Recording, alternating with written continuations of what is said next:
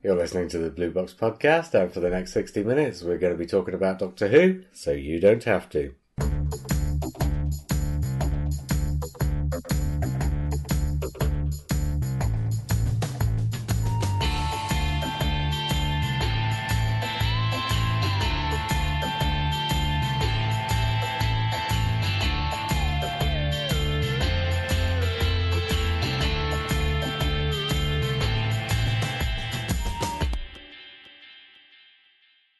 Hi, I'm JR. Hello, I'm Simon. Hi, I'm Matt. Oh God, I'm going to have to actually do an edit now, aren't I, to put those in time with each other. I thought I'd build up suspense. Otherwise it just gets repetitive. You have to. And you said it in such a way that there might have been another person. Yeah. Every episode we do might be the first episode somebody listens to. Yes. So they've never heard it before, and they need to know who's talking. So do you think in that fraction of a millisecond they'll turn off, thinking that was it for the podcast? No, but in that fraction... The podcast was just you saying, hi, I'm JR, hi, I'm Simon. And that's it for the podcast. No, but they'll turn off thinking somebody's got ideas bigger than his station and wants to build up suspense for himself. I'm not doing it for our viewer. I'm doing it for myself. For our viewer?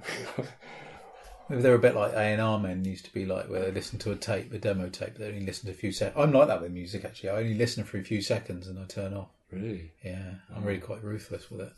Well, maybe it's like the BBC radio, where if there's dead air for too long, it switches into the emergency broadcast because it thinks there's been a nuclear attack. Out of curiosity, I don't know whether either of you know this, but the reason why there's never a black screen on Doctor Who, even when they're in a really dark place, and why it's quite well lit, is because there are regulations within the BBC and within other broadcasters about how much light needs to be on screen at any given time. Okay. Just in case anybody who's flicking through the channels comes across the programme, thinks there's something wrong with the station, and then tunes away again. Oh, well. So even when there's a scene set in a dark room, it'll always be fairly well lit, just to make sure that the viewer doesn't think there's something wrong with the picture. Wow. Do you think that they had a debate about the last episode of Earthshock, whether they were worried that people would think that the sound had gone wrong? Well, no. Okay. I don't know, possibly. Who knows? I don't think so, because he okayed that with John Nathan Turner okayed that with the BBC before he did it. Right. I believe. Okay. I might be misremembering, but he took it from something, didn't he? He'd seen it Crossroads or something. Something like that. Coronation Street did it all. Yeah, something like that. He'd seen it done before, and he did it again, didn't he? What was the length of time you can have black on the screen? Is it? So I'm just thinking there were some Warner Brothers cartoons where there's like scenes in cupboards and things like that. Yeah, but you're talking about films that were made for the pictures. Right, okay. And that's different, because there's nothing you can do about that. If you're going to show it, you show it as is. But the point is, on their own programming that they make, they won't do it. No. Presumably there was also union issues with it. That you'd imagine the set union would have a problem if it was completely pitch black, because basically it's radio. Then that's the sort of thing that the unions would come. I'm reading a book about the 1980s in the BBC, and it's the sort of thing that the unions would have a problem with. I can imagine, but then they wouldn't, because this other thing was already in place. Yeah. So I don't think it was something that would ever come up. But they would have issues with things like how much light there was. Yeah. And they didn't like it when sets had ceilings. Yeah. And directors had to fight hard to get sets with ceilings. Or if they used the ceiling of the studio. Oh, you weren't allowed to do that. Because that's the domain of the electricians and not the set designers. Paul Joyce got in trouble for Warrior's Gate because he showed the studio lights. Mm-hmm. And then they did it again later in the 80s, didn't they? And they got away with it.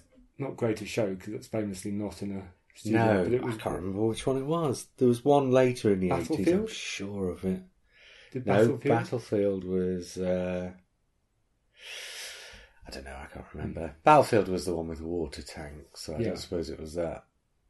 I can't remember what it was. Anyway, I ought to say, we're back sooner than we said we were going to be, because less than 48 hours before my operation was due to happen, I got a phone call telling me it was postponed for a month. So here we are, still in August, and if there's a break, it'll probably now take place in September. But the subject for tonight is going to be... We're going to go back to the story arc ones we were doing. So we're going to look at the Matt Smith era story arcs, and then probably next week or the week after we'll do the Peter Capaldi story arcs. Obviously, this is all ground that we've sort of covered, but we've not covered in quite this way, so it's worth doing. Before we start, I've got a couple of film reviews to do from the magazine and another edition of Logan's Look. Looking at the first half of season 19, or the second half of season 19, which is it? He's already covered... Yes, he's done the first half, hasn't he? Because he did Kinder and stuff. Tuesday, yeah. Visitation, yes. So it's the second half. And then at the end of the podcast, we've got another couple of film reviews, but we'll save them to the end in case people haven't seen the films yet. Logan on Black Orchid. It was really good how the Doctor helped his cricket team to win, but it was confusing how Nyssa and Anne looked identical. It was annoying how you only got to see George's legs for most of the story and not his face, while the Brazilian's lip was weird. It was annoying that the Doctor got lost in the secret passages, and it was bad that the Doctor was arrested for murder as he didn't do it. He seems to have been either annoyed or a lot of that, doesn't he? George was smart to make a fire to escape from the locked room. Score 5 out of 10. Earthshock. The androids in the caves were scary. It was good that the Cybermen were back because we hadn't seen them in ages, and it was a big surprise to see them at the end of episode 1. It was good to see some of the old Doctors in the clips the Cybermen played. I like the Cybermen because they are strong and look good. I am sad that Adric died. I would have preferred him to have escaped in the escape craft. I liked Adric because he was a good companion. Score 4.5 out of 10. It would have been 7 out of 10, but that ending was upsetting as Adric is my favourite companion. Oh, okay. Time Flight. Okay. It was good that the Master was back, and I liked how he was pretending to be Khalid. It was gross when Khalid fell over and green goo came out of his nose. I liked all the planes in the story, and I expected that Tegan would stay behind in episode 1 because the Doctor had finally got her back home again. It was weird how they travelled so far back in time. Score 7 out of 10. So, says Dad, Adrian Sturrock, for season 19, Logan's favourite story was a tie between Kinder and Time Flight, while his least favourite story was Earthshock, although this was because Adric went splat. Otherwise, his least favourite story was Black Orchid. My favourite story from the season is Earthshock, because Adric went splat. Just joking. Very closely followed by Kinder, with Time Flight a very distant last. For 3 out of 4 seasons now, my favourite of the season has been Logan's least favourite of the season. At this rate, he is going to have Twin Dilemma as his favourite of season 21, with Caves of Androzani as his least favourite. And that was Logan's look on the second half of season 19. Wow. It's great how kids see things differently from us, isn't it? The Brazilian's lip. There's a pub name. The pub's name? Can you imagine the pub football team or darts team or something? I know. Films. I said I was going to talk more about Flesh and Blood, but I really did that last time. So, Paul Verhoeven's first English language film. It's outrageous. It's not his best film by any stretch of the imagination, but it's still worth seeing. 2 films then. One, Apprentice to Murder, which is 80s or early 90s. Written by, or co-written by, the guy who wrote Don't Look Now and starring Donald Sutherland. So this is sort of promoted as a sort of horror film in the same way as something like The Wicker Man would be a horror film. But it's not. It's set in Pennsylvania, Dutch Pennsylvania, so amongst like the Amish in 1910 or 20. And Donald Sutherland plays what's called a powwow, which is a religious doctor, which is somebody who comes and heals you by saying good words over you, essentially. You know, the kind of thing. So he doesn't heal you, though? Well, no, but if they get lucky, you get better. Yeah. And then people think that religion's done it instead of medicine. Okay. So then you've got Rob Lowe's brother, Chad, as this young lad. He's actually not too bad. He's actually, the opening couple of scenes are absolutely terrible. And you think, oh my God, this is going to be one of the worst things I've ever seen. But after that, it settles down. He plays a young lad of about 16 who, actually, this is never mentioned and it's not in the script. And I don't know if it would have been a thing at the time the film was made. But it's patently obvious from the way he behaves that he's autistic. So he's got this girl, played by Mia Sara from Legend and Ferris Bueller, who fancies him. He has no interest in her, but living in the same boarding house that she lives in is Donald Sutherland's powwow. So Chad Lowe falls in with this guy, and basically it's like this really low-key character thing, not an especially good one, about this kid and his relationship with this man and his relationship with this girl, and how this man kind of takes him on. But it's based on a true story from a court case back in whenever it was, 1910 or whatever, from this powwow and his young apprentice who actually ended up killing somebody because they thought this person was inhabited by the devil. So it tells a sort of true story.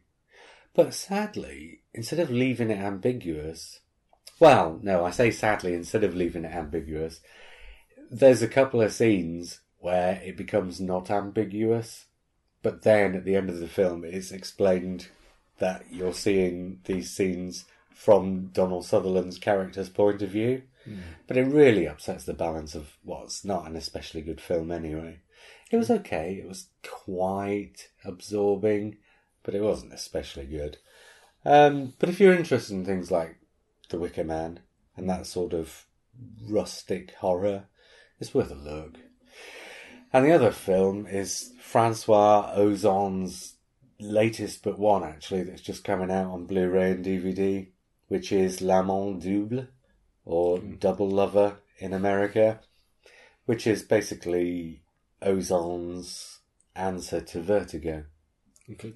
So it's essentially got all the same sort of elements as Vertigo, but put together in a sort of modern French style. So it's like this really chic, elegant, cool, languid, Gallic version of Basic Instinct, essentially. It's about this woman who's having stomach problems. She goes to the doctors. They say, well, there's nothing medically wrong with you, so we'll send you to a psychiatrist instead.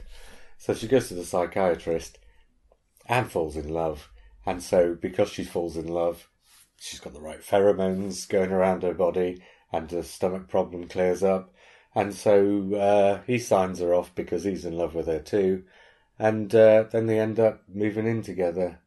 And then she starts seeing his double, which is essentially Vertigo, isn't it? Mm-hmm. Except sort of obviously the inverse of Vertigo. Dead Ringers. Well, yeah. But, yeah, sort of covering some sort of similar territory to that. The thing is, it's supposed to be one of those psychological dramas where at the end of the film, when you find out what it was about, you're supposed to reassess everything. But actually, the end of the film, if you treat the end of the film as the one piece of true factual information, then the rest of the film can't exist.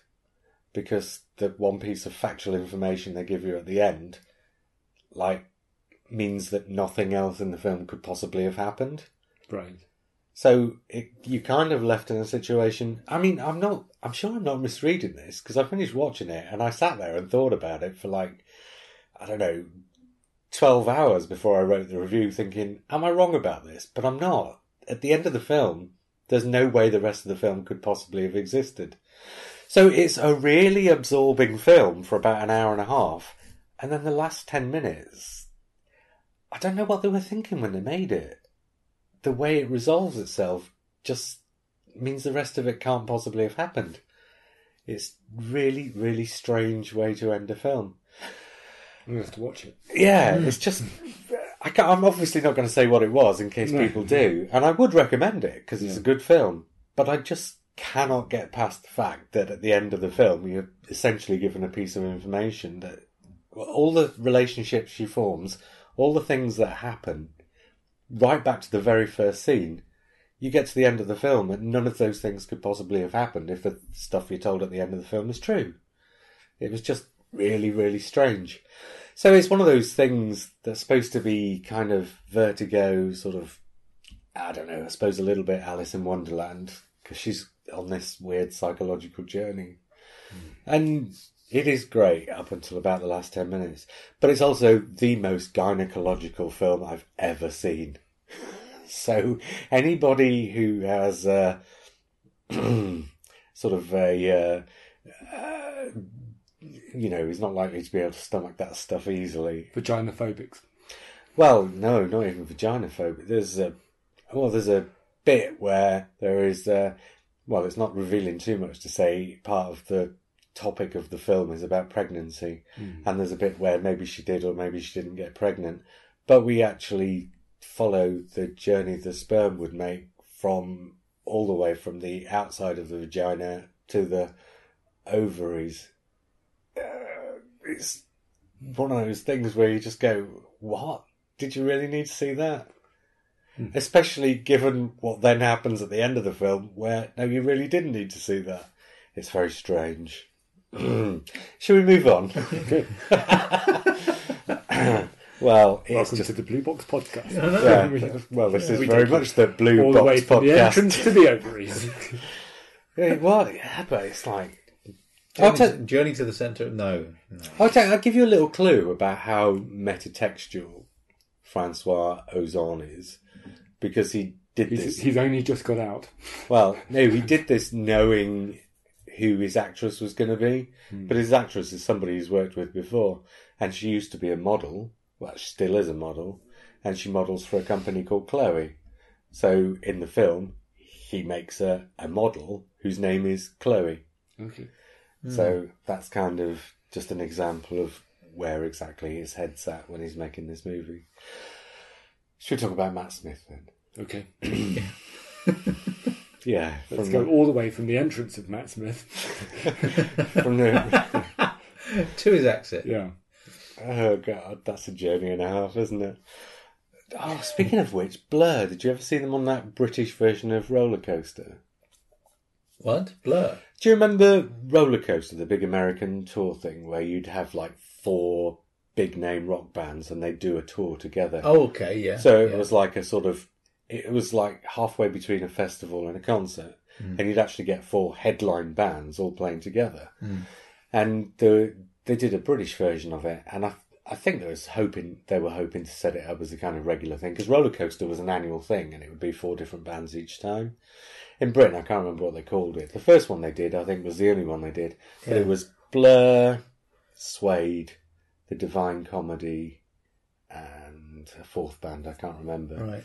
But they all went out, and I think they played Blur was their top last playing act. But you had basically 4 headline acts all going out together. But this was when Blur were between Leisure and Modern Life is Rubbish. Yeah. And do you remember what happened with Blur then? They recorded their second album and then scrapped it and started from scratch. Yes. Yeah. Because they had this big crisis of confidence. Yeah. And this tour took place during their crisis of confidence. Okay. So they were in a really weird headspace. And so they went out on this tour, headlining it, and they were just really angry all the time. And you could tell that by the way they were playing these songs. And they were playing songs that would end up on Modern Life is Rubbish, but they were just kind of this odd sort of furious, but sort of in a really sort of neutered way, because their songs don't really lend themselves to it. So it's a really strange thing to see. But during the course of the evening, they played a video during one of the songs. And I don't know whether this was supposed to promote vegetarianism or what, but it was the Journey food takes.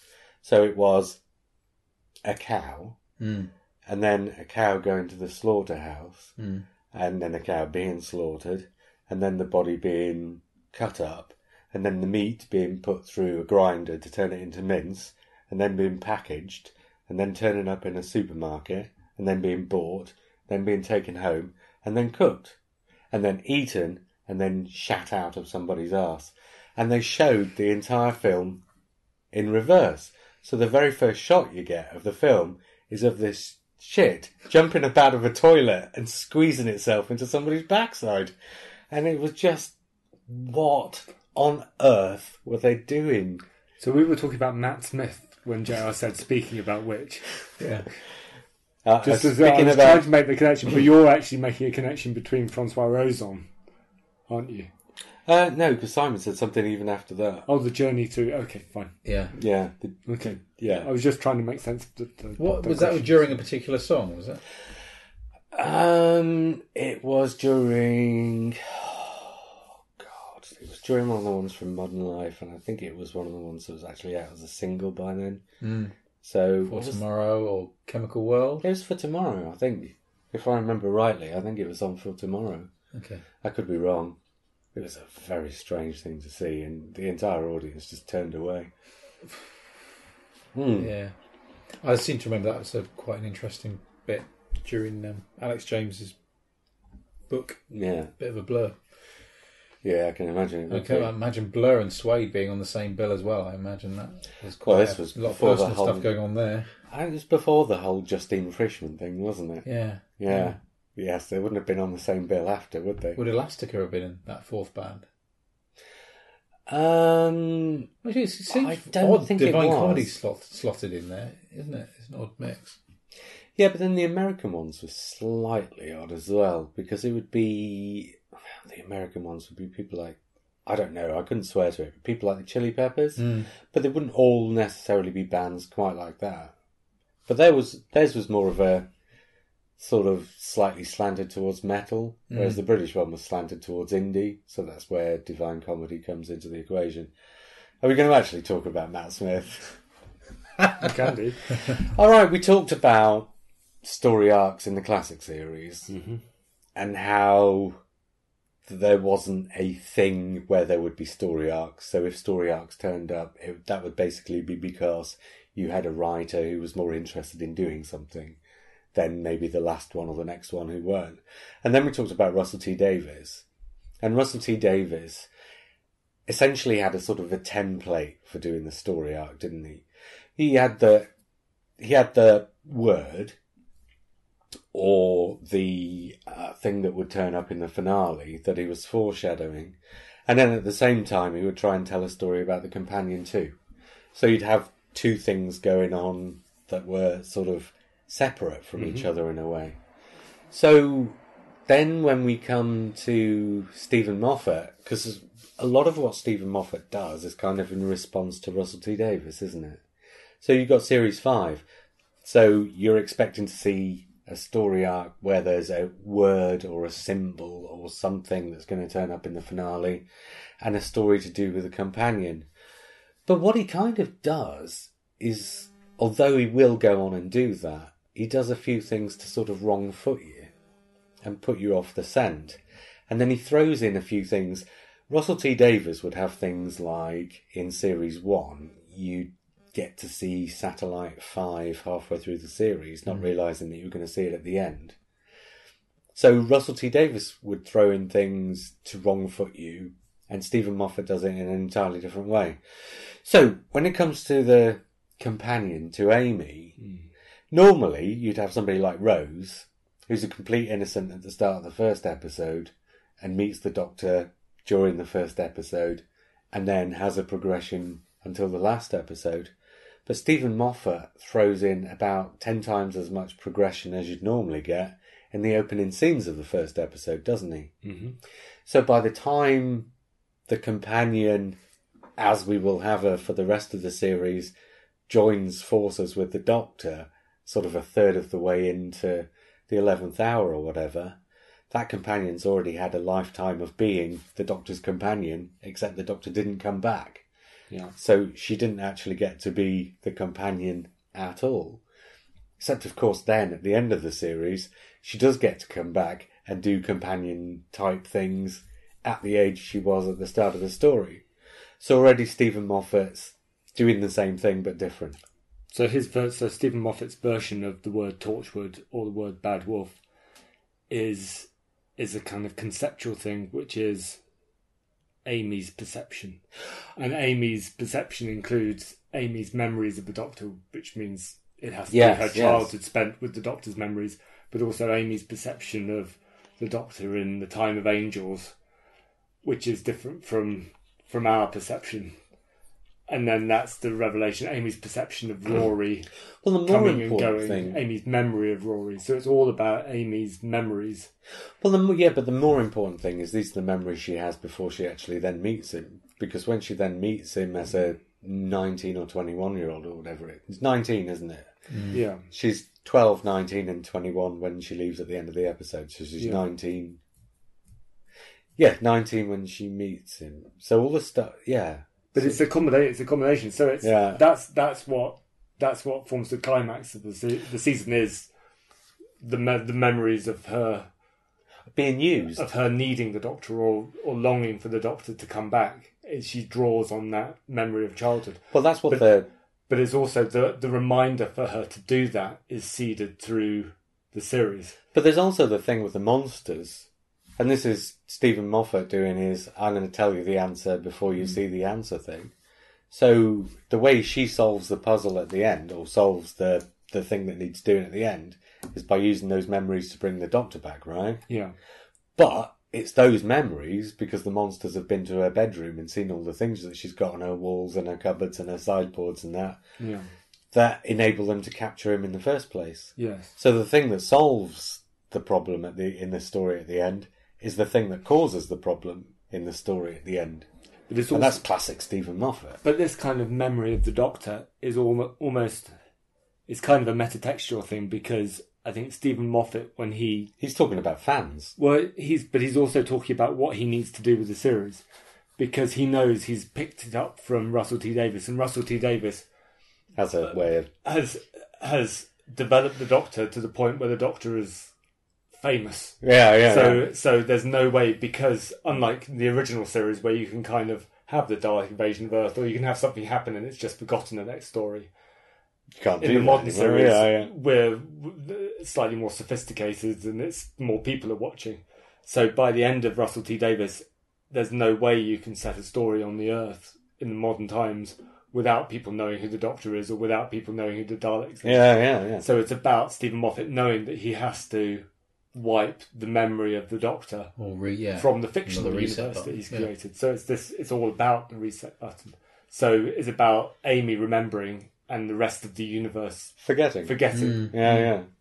And kind of it's also about us forgetting, because what Stephen Moffat wants to do, which we suspect Chris Chibnall's going to do just naturally, is Stephen Moffat really wants a big reset, but doesn't feel like he can do it just without explaining it somehow in the narrative. Possibly because at that point Doctor Who was at its most popular. It was at its peak ever. Yeah. So you can't just suddenly dump it all. So this is a kind of a process. So it's using a story arc as a way of slowly building towards a reboot, which happens in the next season. Anyway, you've completely jumped ahead of... Oh, okay. I was only going to talk about the different elements that bring us there as well. Okay. For instance, we've talked about all this, so we can skip over it briefly, but where Russell T Davies might show you Satellite 5 and you wouldn't know necessarily that it was important until you get to the end of the series, or the Cybermen on the alternative Earth in the second season he did, then you've got Stephen Moffat doing something like bringing the cracks in the Angel two-parter and actually using them to solve the story. Yeah. But there were two slightly more interesting things that he does, and one of them is he gives you something in every story, and actually in a lot of those stories it's the same thing he gives you, it's just you don't realise that he's doing it. He's preempting the series landing on a choice that Amy has to make, a memory that she has to dredge up, by making about half the stories about choices that Amy has to make. Yeah. So, I mean, obviously there's the episode Amy's Choice, but the most important one early, well, Beast Below is all about a choice that Amy has to make as well, of course, because she has to do the voting thing, right? And it revolves around that. Victory of the Daleks. At the end of Victory of the Daleks, you get a situation where you've got an alien who's sort of central to making sure everything either stays fixed or gets wrecked.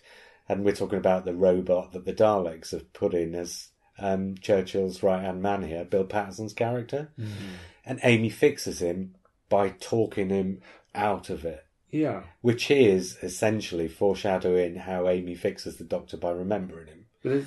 Because I was only going to say, because it's not a mechanical thing that Amy does, but a psychological thing that Amy does that solves an alien either being there or not. But it's also, that's true, but there's also a kind of a running theme of characters who have forgotten their past. So that the robot in Victory of the Daleks, whatever his name is, he has false memories of things. And Amy's choice, they can't. She's pregnant and they can't decide which memories are real. Or The Beast Below is about an entire nation that's forgotten. Willfully forgotten. Mm.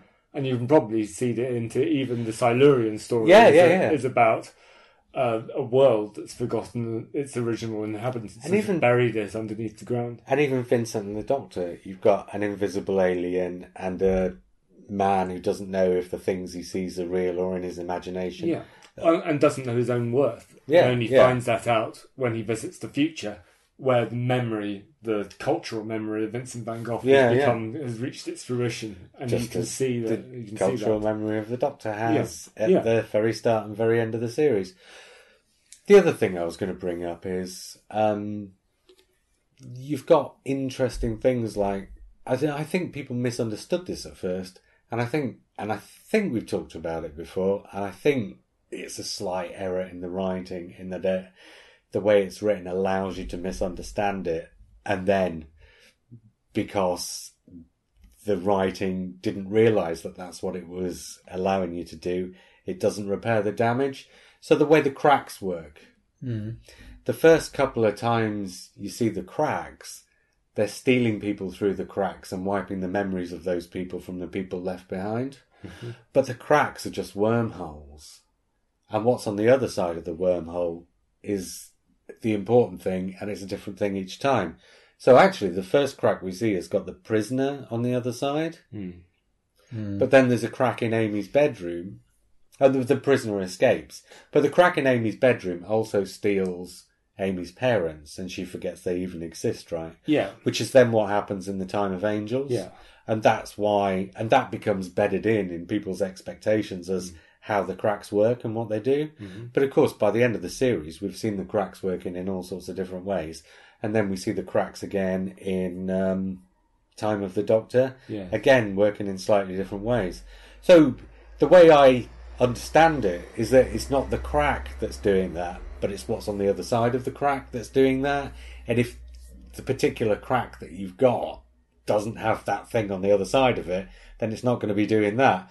But I don't think the stories explain that well enough, and so there's slight confusion about what the cracks are and what they do. So you mean that the crack in Time of the Doctor is a different crack from the crack in the 11th Hour? It's not caused by the Doctor's particular exploding TARDIS, but it's caused by I think it is Time Lords. I think it's caused by exploited that. But I just think that the exploding TARDIS causes cracks in time and space, plural. Okay. Yeah, and essentially they're cracks in time and space. So essentially they're openings into the vortex, or whatever. But at the other end of that tunnel, that wormhole, that whatever, it's not always going to be the same thing. Okay. That's how I understand it, and I think Time of the Doctor makes that explicit, but I think that's way too late to make that explicit, and I think that was Stephen Moffat's error in Series 5, is they didn't delineate what the cracks do, what they are. I mean, maybe the distance between Time of the Doctor and the Big Bang is such that he didn't need to do that. He just... No, that's right. Just had this visual... He didn't. This visual crack, so he can just do what he wants with it. Well, yeah, he didn't need to do it by the time of the Doctor, but I think he ought to have done it at some point in Series 5. Yeah. Because when you get that last scene in Vampires of Venice, which feels contradictory after what you've seen the cracks doing in the very previous episode, Flesh and Stone. So at the end of Vampires of Venice, it's the other end of the crack that's gone quiet that they're talking about. Okay. I can't remember. No, I can't remember. At the end of Vampires of Venice, Yeah. the vampire fish are talking about having been sucked through the crack and deposited on our world, right? Okay. Into the water in Venice. Right. And they say at the other end of the crack, everything went silent.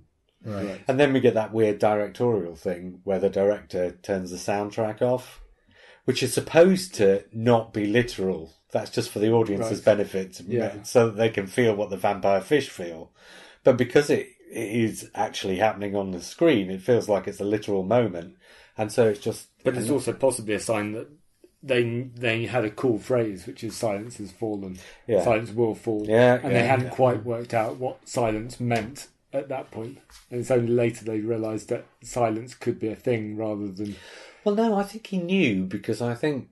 Well, I think he had a good idea because I don't think he would have done the end of Series 5 and the start of Series 6 the way he did unless he knew where that was heading. Okay. So I think he has a basic idea. I always think he's almost smarter than that. That he can leave things opening for themselves, and then he can kind of make things up in such a way that it looks as though he's had the plan all the time. I think he had to know what he was going to do, even if he didn't know who he was going to do it with. Okay. So even if he didn't know what the silence were, I think he knew where that story was going. Because the start of Series 6 does solve the end of Series 5. Yeah. Although most people missed it because they weren't expecting it to happen then and because it doesn't get spelled out. Right. This is the thing with Stephen Moffat. Sometimes he spells things out, sometimes he doesn't. So when he spells things out, it all seems a bit too obvious because that's one of the great things about Stephen Moffat stories is that you have to add it up in your own head. You don't very often get Christopher Eccleston turning to camera and saying, "Oh, the girl's son. That's why he's calling for his mummy." And, you don't very often get that with Stephen Moffat. So some of the things about his stories are confusing. The cracks being one example, but then the resolution to that story being another. Because the way that series finishes is with the TARDIS exploding. And it feels satisfying because he resolves the TARDIS exploding. But then there's no explanation for why it exploded. Yeah. And this is the thing with Stephen Moffat. He doesn't tell you what the explanations are. He tells you what happens. He resolves the sort of physical, mechanical part of what happens. But he leaves it for you to work out why for yourselves. And he usually leaves a trail of clues, but he doesn't actually have a character turning to camera or whatever. I'm exaggerating when I say that. And telling you, and this is the reason. So then the Series 6 arc is about the silence and about them making Riversong an assassin to kill the Doctor and about their plot to kill the Doctor. And there are obviously more than one attempt because they have to do the whole Lake Silencio thing because their previous attempt had failed. So the previous attempt must therefore be the exploding TARDIS at the end of the Big Bang. And this is where the weird timey-wimey thing comes in. Because the way I read it, because they're talking about the reason they need to kill the Doctor is because the Doctor's going to destroy the universe. But the way I read it is so the Doctor and the TARDIS are synonymous with one another. So it's actually the TARDIS that would have killed the universe because of it exploding. But the Silents don't realise that it's the TARDIS that would have done that had the Doctor not reset the universe. So you're left with a bunch of reset Silents in Series 6 who don't have the knowledge that the Silents in Series 5 would have had they survived it. But in Series 5, by the time you get to the Silent, or by the time you get to the modern day stuff at the end, the Lodger, and the Big Bang, which is set in modern times as opposed to the Pandorica Opens, which is set in Roman times, the Silents are all wiped out because they get wiped out in the 1960s. So the Silents at the start of Series 6 don't have the knowledge that the Silents would have had at the end of Series 5 had they not been wiped out in the 1960s as they are at the start of Series 6. It's a paradox. is what I'm saying. Or I'm not saying that's definitive. I'm saying that's my understanding. I'm wondering of whether it was explained in Time of the Doctor, because the Doctor does run the risk of destroying the universe by bringing the Time Lords back. That was the point of Time of the Doctor. And that was what the Silence were trying to prevent, was the destruction of the universe by bringing the Time Lords back and the Time War to be reignited. And that's the end of the universe. Oh, fair enough, yeah. So I think that was the... But I think if you don't go... Because that's Stephen Moffat dotting I's and crossing T's. Yeah. And I think a lot of the stuff he does in Time of the Doctor is dotting I's and crossing T's for people who are left confused by what he did in Series 5 and Series 6. Okay. But I think Series 5 and Series 6 are self-contained and explanatory if you follow the clues. Yeah. Possibly, but maybe because people didn't and it was obvious that people didn't, then maybe he came up with an alternative. That's what I mean. Okay. He has this habit of... If you've ever seen his production notes or read interviews with him, he has habits of... He has a habit of, A, wanting to leave things open for people in their own imagination, but also, B, for people who... might sound condescending, it's not meant to. For people who don't have the imagination to want to make things up for themselves, he has a habit of dotting I's and crossing T's in ways that still leave it open for people who do, if you know what I mean. So he'll say something in an interview that patently isn't true. Like Amy's pregnancy. He'll say, well, obviously she got pregnant before the story set in America, when actually... Or, no, the bit where she's kidnapped. He'll say she was kidnapped. He said in an interview in Doctor Who magazine she was kidnapped before the adventure in America. Right. But actually, if you look at what's on screen, it's patently obvious that she's kidnapped halfway through that story between the two episodes. Right. Because she's pregnant in the first one, and she's not pregnant in the second one, because in the second one it's the gang of Amy, right? And that's... But it's never said on screen that that's where it happens. But if you follow the line of clues, that's where she's kidnapped between the two episodes. So she's kidnapped somewhere in America. But in an interview, Stephen Moffat will throw it away and say, no, she's kidnapped before the series starts. Okay. For the people who don't follow the clues to... But you see what I'm saying? Stephen Moffat has this habit of... And rule 1, the Doctor lies. Rule 2, Stephen Moffat lies. Goes for retrospectively as well as looking forwards, if you ask me. But it's a thing about his writing, like I was saying just now. You have to make certain things add up for yourself. So the Series 6 story arc, which we basically did all of Series 6, and the only question that was really left at the end of that was why. And like I say, or like I've said before on other podcasts, I think Stephen Moffat always answers his questions before he asks them. So if you want to know why the Silence and Madame Kovarian are doing what they're doing by the end of Series 6, which is essentially Lake Silencio when we get to actually see it in full, then you've got to look back earlier in the season to see why they're doing it. And I don't know, to me, I think it's a paradox that he sets up around the last episode in Series 5, because I think the two series are tied together. Okay. And I mean, I had more clues, but I didn't make a list that I should have brought along, because I never do. For me, it's that I think he left a few threads from that series, and normally the threads, you can tell that they're threads that he left because there are sort of ominous sayings or things. But I tell you what the moment is that convinces me is when he decides to put the Silent spaceship in Gareth Roberts' The Lodger. Right. Because that spaceship then is abandoned. Yeah. And that is in the modern day. And then when we go to Day of the Moon, the Silents are destroyed in the 1960s, leaving their spaceships behind to survive to the modern day. Yeah. And I think at the point he realises where that's what he's going to do at the end of Day of the Moon, he quickly says to Gareth Roberts, I need you to do this at the end of your story. Yeah. And I think that is the clue to tie the story together. Yeah. I don't think putting that Silent spaceship there in the Lodger is just a throwaway thing. I don't think it can be. It's too close to all these other episodes. Alternatively, they had an alien spaceship set in the lodger that they built, and they just decided to keep it, and he retrofitted it narratively to make it the silent story. Because this was a very late last-minute addition to Gareth Roberts' story, which had a completely different ending, and he said, no, do this as the finale for Series 5 is going into production. Right. And as he's writing the first 2 episodes of Series 6, this is all happening at the time the change in the lodger takes place. Right.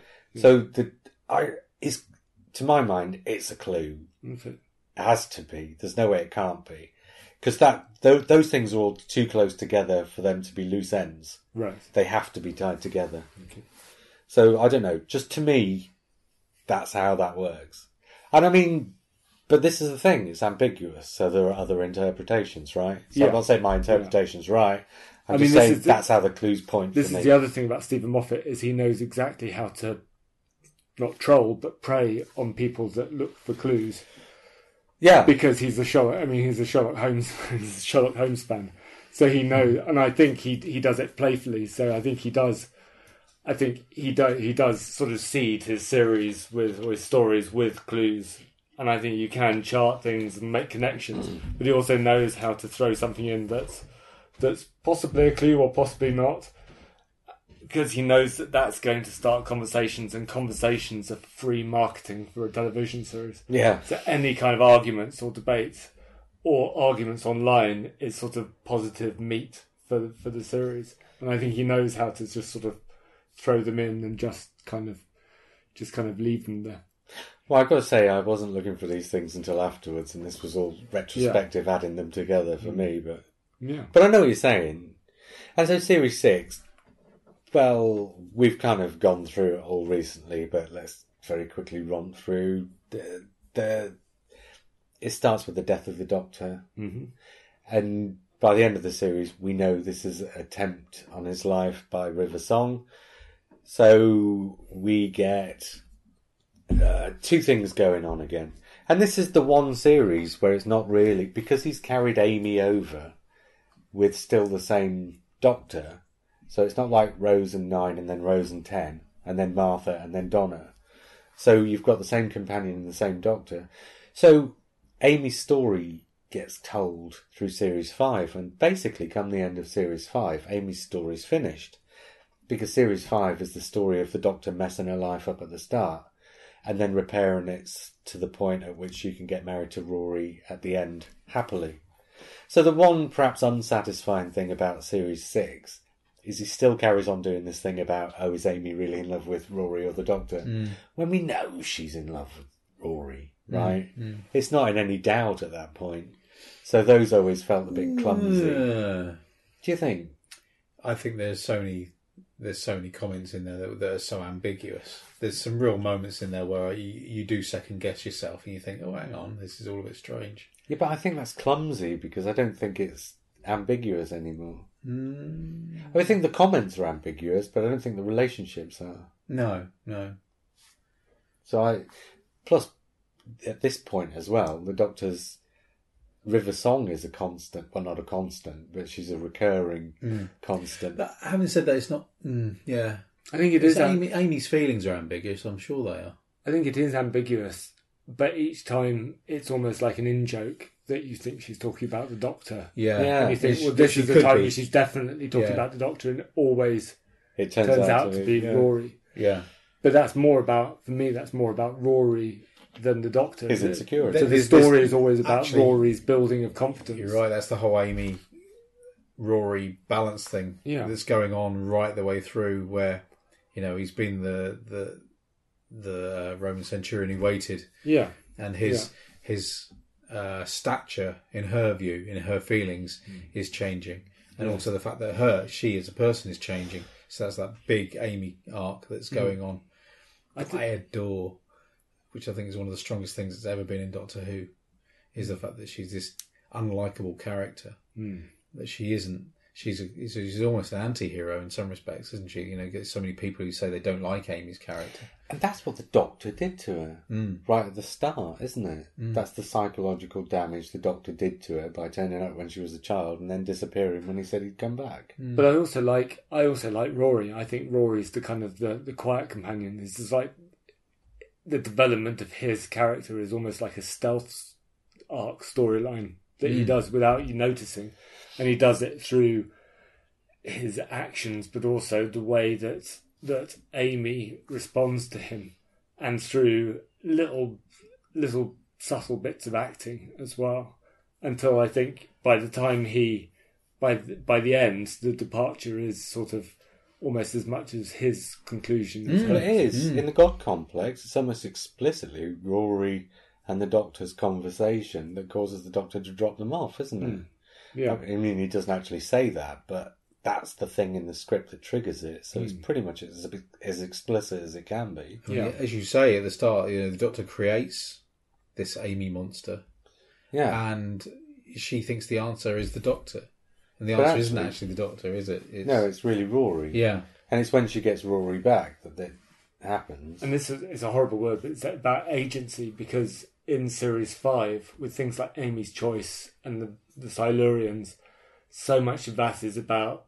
I mean, it was an in-joke that Rory kept on dying, and Rory just had his actions taken away. So in Amy's Choice, it really is about Amy's choice, because Rory has been evaporated halfway through the story. So this, after that, I think there's a conscious effort to give Rory... Well, to stop killing Rory. The joke is that he's dispensable. Yeah, when obviously the answer is that no, he's absolutely vital. Central. Yeah. And the curious thing is, Rory is definitely what's the expression I want? Mary Sue for Stephen Moffat. Rory is the way Stephen Moffat sees himself. But also, Rory is kind of a metaphor for the Doctor, because he's the guy who keeps on getting knocked down. And getting back up again. Yeah. And that happens to the Doctor every time he regenerates. So it's almost like Rory is this cipher character halfway between the author and the character. Well, that makes sense. I mean, Moffat and the Doctor, yeah. He's the conscience of the story most of the time. He's also get ever more developing agency within the story, but he's also in a relationship with the person who at first glance is central and actually gets him involved in these stories, much as Stephen Moffat is married to the person who gets him production deals with. But also the writer sees himself, a lot of the time the writer sees himself as somebody without agency, because all of the characters do what he tells them to do. He's only telling them what to do because they're telling him that that's what they're capable of. Yeah. And so also a Doctor Who writer like Stephen Moffat is powerful to the point where he's got every Doctor Who writer before him, and he's got the character of the series before him weighing down on him, but he's also got the fact that his words have to be interpreted by directors and actors. But also, because he's got all that history laid down behind him, that takes the power away, because those are all rules he has to try and that's follow. what I mean. He's this irony that Stephen Moffat's the most powerful man in Doctor Who for the time that he's running it, but actually you can't run Doctor Who.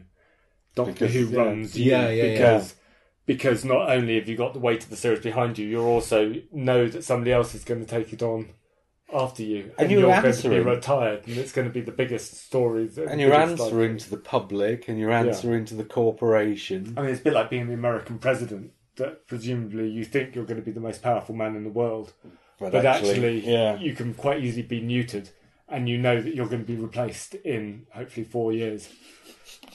With a bit of luck. And you're entirely dependent on the American public, on Congress, on the Senate. But equally, Stephen Moffat's clever in as much as he'll take some of those straws that have been placed there that kind of are the framework of Doctor Who and makes them work for him. Yes, yeah.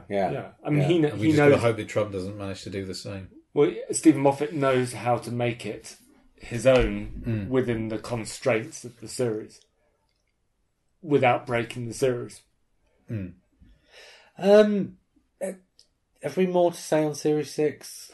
Because we did talk. He knows how to do that, Oh, go and on. it's distinct from Russell T Davies because Russell T Davies had a slightly different approach. role. Yeah. So Stephen Moffat's like the middle brother of a family. Russell T Davies didn't quite have the weight of the series behind him. He really was. Well, he was in allowed many ways to. the first. He was allowed to reinvent it Yeah. in his own image as much as he wanted or needed to Yeah. do. He kind of edited it, didn't Yes. he? He edited what had gone Yeah. before. So, Yeah. let's get rid of Gallifrey. Let's do this. Yeah. Let's do that. Make him the last of the Time Lords. So in terms of leaving a legacy, Russell T Davies had it slightly easier. I mean, he had a much more risky proposition because he was the first. But he had And a it was blanker slate. Yeah. But Stephen Moffat has managed to leave a legacy. He inherited a successful series, which is a curse and a blessing. But the fact that he's managed to stamp a legacy on it. And he's reinforced a lot of those struts that were holding the whole thing together. And that's what producers in Doctor Who in the past, we know the good producers because we talk about the Barry Letts years, we talk about the Philip Hinchcliffe years. We don't necessarily talk about the Peter Bryant years or the Ernest Lloyd years in quite the same way. And even Graham Williams maybe, but Not so much. Not so much. But we know that Hinchcliffe and Letts made a stamp, and Russell T Davies and Moffat have done a similar thing. We have not talked a lot about River Song. I think it's ambiguous. I think she was the person who blows up the TARDIS in Series 5. I think that's her first assassination attempt. Because, and we talked about this when we talked about the episodes, I think she's a sleeper agent and she gets woken up. But then we discover that she's Amy and Rory's daughter. Does that make any sense? That she has certain Time Lord abilities because she was born or conceived in the time vortex? It doesn't really, does it? But it allows for an interesting story. And I think things that don't really make sense are kind of forgivable. I think it's fine. Does it relate to a lot of those early kind of Alan Moore comic strip stories of stories of Rassilon and things like that? And he was the first one to regenerate, and it's possible. I mean, it relates in the sense that the time vortex is, by its nature, a mysterious entity or place. Because we know that not all Gallifreyans regenerate, do they? Some of the Time Lords who regenerate. Yeah. And the logical link would be that they have something to do with the time vortex. Well, and we've seen now that it's something that's bestowed on people. Yeah. That's been made explicit now. It's not been made explicit that happens in all cases, And but it's been made explicit that happens. And we know that the TARDIS, because it's spoken about a lot, either bestows gifts on its occupants or it kind of invades its occupants. And in the new series, there have been times where... So when I think it was Rose is told about the translation thing, she doesn't do a Sarah Jane who's just going, oh, that's interesting. She goes, the TARDIS has done something to my brain. The TARDIS has altered me in some way. So we know that travelling with the Doctor does, physically alter you in much the same way that space travel irradiates you. And that's right. Yeah. What was that? What was that in? That was. And of course, then you get in Boomtown. No, there was a story, wasn't there, where it was Dalek, wasn't it? Where the Dalek regenerated itself, right? Because the hand, time energy, And then in Boomtown, Margaret Passamere Day Slitheen gets reverted back to an egg from, and then Bad Wolf, Rose Tyler absorbs something through the TARDIS and becomes a god. So the idea that two people having sex on the TARDIS produce an offspring that could potentially be a little bit Time Lordy, less than human, and it's probably not the act of procreation. It's the development of the child, and it's the logical development of the things that Russell T Davies was doing. Yeah, essentially, you'd imagine that if somebody became pregnant in outer space, then there might be concern about the development of the child because of the radiation. In the same way, it's that thing of things making sense within their own story frame, isn't it? Yeah. Got to remain true to the story. Yeah. Wow, Sarah and Harry, that would have been interesting. And they didn't really travel in the TARDIS that much, did they? Oh, they travelled by we go back to your fan. Yes. Are we back to your fanfic? Yeah. Just head canon, if you want that. Well, Ian and Barber. I'm trying to think of people that could conceivably have conceived in the TARDIS. Ian and Barber were definitely a couple. An item. Yes. Yeah, but in the 1960s, I mean, they weren't in the Victorian times. oh, they were far too polite. Do you reckon? Yeah. Yeah, but behind closed doors. Oh, I don't know. The start of the Romans. Yeah, the Romans is pretty lascivious. I mean, it's like feeding each other grapes and making jokes about. Oh, right, okay. That's all pretty post-coital. Yeah. I think if they might have been a bit too uptight at the start of An Unearthly Child, I think they've probably lost those inhibitions by the time you get to about the Reign of Terror. But there was a room for everything in that TARDIS. Possibly the Hartnell TARDIS might not have been an environment for, like, Nookie. It's not like... I mean, imagine doing it with Hartnell in the next door room. Maybe the first and only time it happens is during that month they spend in Rome between the end of... when they're not on the TARDIS. Yeah, exactly. Yeah, maybe. Okay. Should we move on to Series 7? Yeah, okay. We seem to be talking a lot of sex in this episode, don't we? You started it. I think it's body functions in general. Yeah. Series 7... the first half, let's leave Clara for a minute. The first half of Series 7, Moffat sets this up. These are going to be movie of the week adventures, and there's not going to be a developing story arc. And to a large extent, he's kind of right in that. But something happens in the first half of Series 7 that kind of changes it a bit. At the end of Series 6, the Doctor's left Rory and Amy at home. And by the end of Series 6, he's not gone to pick them back up again. But by the start of Series 7, and this is after Dr. the Willow in the Wardrobe, where at the end of the episode, if you remember, he comes back and says, I miss you. So then in Series 7, there's occasional travelling. But then, that was supposed to be 4 episodes, and it was supposed to be 9 episodes in the second half. And, well, something happened. And a Chris Chibnall episode that would have been in the second half, except it wouldn't have been the Power of 3, turns up in the first half as the Power of 3, because Chibnall takes on an extra episode and then later on loses the one that he was already in to write. So you get 2 Chris Chibnall episodes in the first half, and he brings in Brian in the first of those, and Brian was only supposed to be in that episode.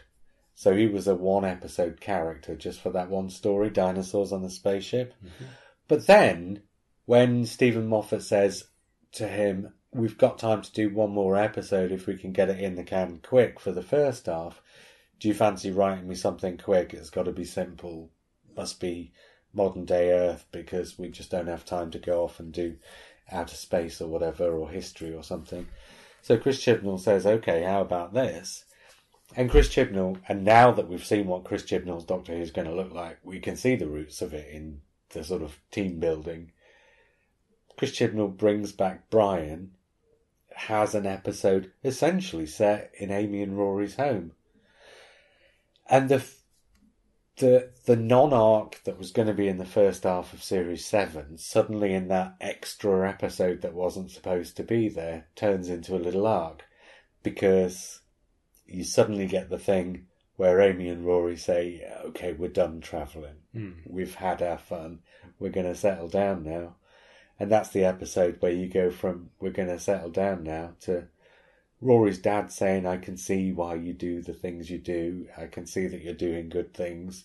And essentially giving him his blessing. And that's the spur that makes them carry on. And that's the character beat and the sort of arc beat that makes the end of The Angels in Manhattan, gives it emotional resonance. So there's not really a story arc in the first half there, but that little extra episode turns it into sort of mini arc. But there's the massive Impossible Girl arc starts. Yes, but that's not a Series 7A story arc. That's a Series 7B story arc that just bleeds into the first episode of 7A, isn't it? Because yes, that's why I said we'll come to Clara. But yeah, there's no arc exclusive to 7A in 7A, except for what happens in that episode. So then the movie of the week thing. ostensibly carries on into 7B. And before I get into Clara, yeah. No. Like Francois Ozon. Oh, God, I hope not. But before we get to Clara... God, I've got my head in my hands, listeners. Before we get to Clara, he does this thing in Series 7 where he says it's going to be a movie of the week and the arc's not going to be throughout.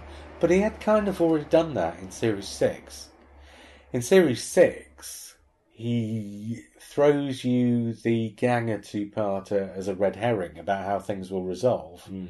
But apart from the Ganger two-parter being a red herring and, say, the pirates turning up in Episode 7 after they've been in Episode 3, essentially the pirate story, the Doctor's wife, the Ganger story, and the 4 episodes in between the Moffat episodes in the second half, that is essentially 8 episodes in Series 6 that are movies of the week, because they don't really attach to any of the story arcs. They attach in the same way that the Russell T Davies, it's a Russell T Davies story arc. It's got occasional glimpses of Bavarian and little winks to the ongoing, and the occasional clumsy moments where the Doctor checks Amy's pregnancy on the TARDIS computer again. But yeah, so you've got like 2 seconds or 3 seconds or something. Yeah. But even Russell T Davies would do things like Satellite 5, and actually those 8 episodes, the non-Moffat ones in Series 6, apart from the things that are appended to them, like the scene at the end of the Ganger one where Amy melts. Yeah.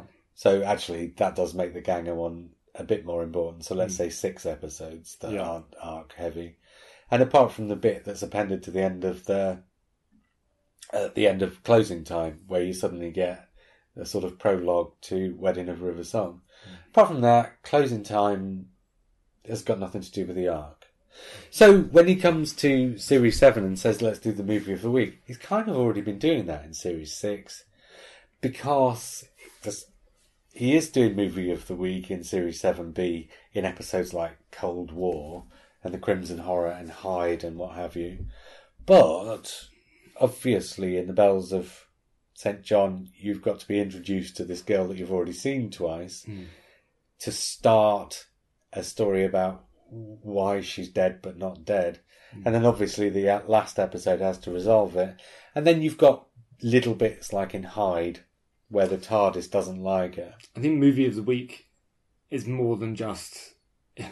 There's a distinction, but it's more than just it doesn't have a story arc. It's also the way that but this is how he sold it. Packaged. Yeah, but it's the way that they're packaged. No, but when he introduced the concept of the movie of the week, he said it will be arc-free. Arc-free, but I also think movie of the week goes beyond that, so they're more conceptual. So they're high concept, and also they're presented. So there was that, and then it possibly came out of him saying they were movie of the week, but they presented each with a stylized movie poster. So they're all branded as individual. I was just using that as shorthand to say arc-free. Yeah. Maybe I should have just said arc-free. But almost that is ironically an arc because not having an arc. Because the thing that connects them is the fact that they're not narratively connected, but they're connected in the way that they're packaged. There are a few bits and pieces though. Yeah. There's obviously, like I said, Bells of St. John has to reintroduce this woman who you've seen die twice in a way that sets her up as a mystery. And then at the end, you have to resolve the mystery. But you've got, in the Rings of Akaten, you learn the story of her parents. Yeah. Which is not part of the mystery necessarily, but it's part of grounding that character in a way... Because the resolution to the mystery is that there's nothing special about Clara. Until... the point at which she jumps into the Doctor's time stream to try and save him. And that echoes back into the other Claras.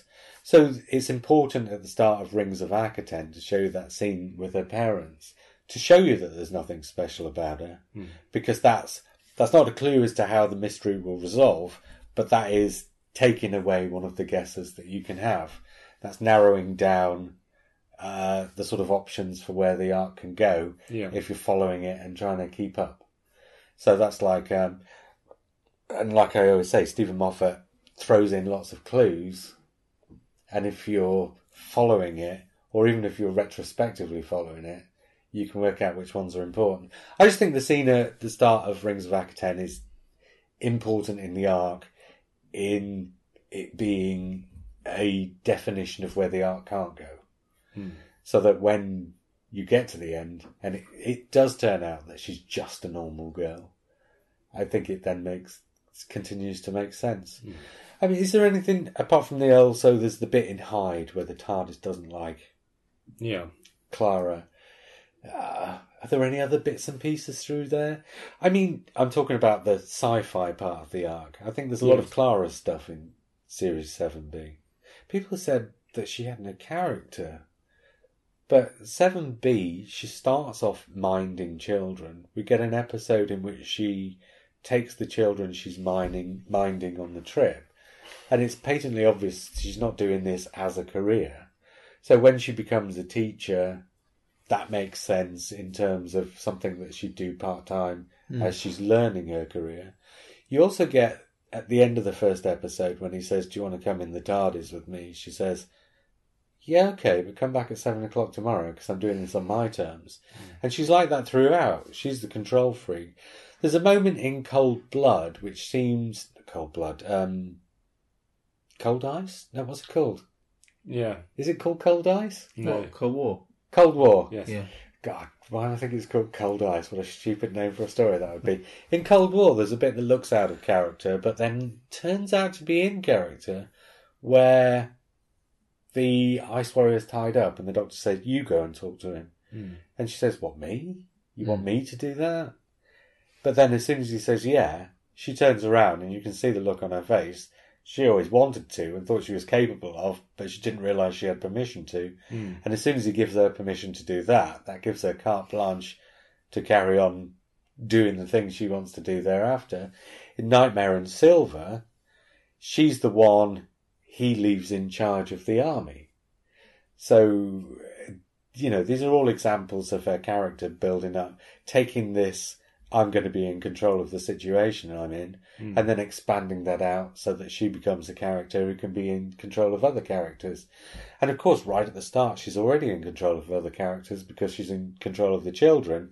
And the story of 7B is the story of Clara going from being in control of children to where she can be in control of grown-ups. And she's in control of grown-ups in Nightmare and Silver, and then in Name of the Doctor, she gets the ultimate control because she's the one who goes into the Doctor's timeline and sorts it out. So there is a big character development there that's all going on, and it's all there on screen. And in Day of the Doctor, she's in control of Yeah. the doctors. Yes, all yes. three of them. And she, although she doesn't tell them what to do, she's the one who says to them, "No, you can't do what you think you're going to do. Yeah. You have to think up something else." Yeah, she develops right across those. I think she suffers in comparison with Amy because Amy's such a big character and is played in a very kind of overt way by Karen Gillan, whereas Jenna Coleman's a more understated actress than Karen Gillan. And the character is more understated. Hence why some might feel that she was lacking in character, because in contrast, it's a subtle performance, isn't it? But I think at the time, and I liked Amy, and Amy as a character that's grown on me, but at the time I was quite relieved to have somebody who was more subtle and slightly quieter, a bit more grounded. And looked as though she was thinking in between saying things or considering before she said something. She's not the sort of character to just blurt something out. Whereas Amy is the kind of very much is kind of going for it. It pops in your head and it's out of your mouth. Yeah. Don't, Simon, don't. I mean, it's a distinction also between Donna and Martha. But Martha suffered slightly from not having a very developed character. Well, and then we get to the Day of the Doctor and Time of the Doctor. Yes. And he does, in Time of the...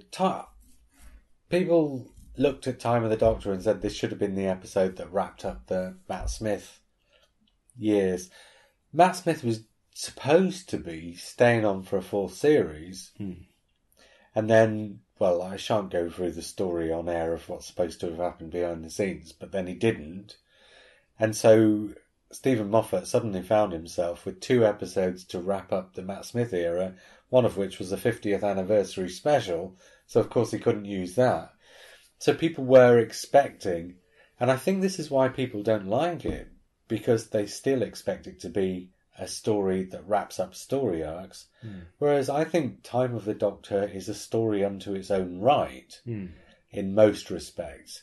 And the way it deals with the story arcs is it just throws in a couple of explanations for people who needed things explaining. So it's not about resolving the silence. The silence turn up for a few minutes, but it's not about the silence. And it's not about the exploding TARDIS and all these other things. These things get mentioned, but they're almost in passing in a story that's really about something else.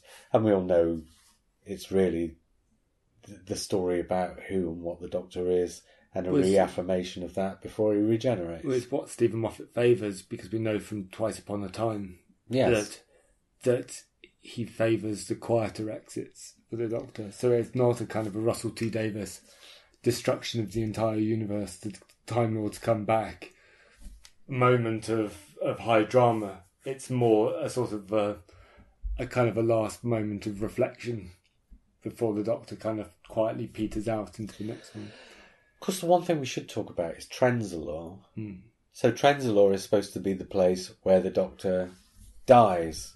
Right, this is going to get a little complicated. So Trenzalore is supposed to be, the grave of the Doctor. But by surviving that story, Trenzalore no longer is the grave of the Doctor. So when we come back to Trenzalore in the Christmas story, Trenzalore is no longer the grave of the Doctor, except now it looks like it probably is going to be. Going back to Clara going into the timelines, there's this question, does she go into the timelines of the future Doctors too? But at the time of the name of the Doctor, those future Doctors haven't been created yet, so those timelines don't exist yet for her to go into. So surviving the name of the Doctor and having the new Doctors created in Time of the Doctor kind of wipes out the name of the Doctor as well. There's a paradox. But there's also quite a neat dividing line between Matt Smith and Peter Capaldi, those 2 Doctors. Because you've said this, that the Peter Capaldi Doctor is kind of a new Doctor. Yes. Because he's got a whole new regeneration cycle. And that's a kind of an unknown in Doctor Who, what that does for you. But we know from the Master wanting one, it's almost like a fresh start. And so it's conceivably, we don't know how much of a new character that is. It could be a completely new person. Well, we'll talk about that next time when we do Capaldi, but... And that makes sense by how Capaldi performs in it and how his Doctor develops. And that kind of extra bit of sort of post-regenerative confusion. But going back to Matt Smith, Stephen Moffat very definitely uses Time of the Doctor as a sort of full stop on Doctor Who. It comes to the message at the end of the story is, who is the Doctor? What has he done? Yeah. And you get that whole thing. And the story revolves around that speech that Clara makes to the Time Lords. It doesn't matter what he's called, because you know what he stands for and you know what he does, and that's who he is. And that's it. And obviously everybody knew that's not where the series was ending. No. But actually, if the series had ended there and he had been the last Doctor, that's a nice place to end it. Because that's one of those, here's the end of our story, this is what our story's been about, this is what our story's been about. And, here's a little window in case somebody takes up the story another time. And Trenzalore is the last resting place of the Doctor in that sense. Yeah. So yeah. in a sense, it's not wiped out. It is. That's kind of consistent, and also that's kind of also reinforced oddly by the conversation that Capaldi has with Matt Smith in the 11th hour, because that's never happened before. That kind of a future Doctor telephoning the original Doctor. But that kind of makes them 2 separate people. That doesn't make a connection, although they're talking to one another. That actually makes a disconnect between the 2. Yes. Because you've got the impression of one person talking to another person rather than just a That continuous being the same person, yeah. So it's sort of being handed over to a different person by somebody who knows that they're going to be buried in the TARDIS on Trenzalore. The paradox of the name of the Doctor is that once she's gone into the timelines and wiped all that out, she doesn't need to go into the timelines and wipe all that out.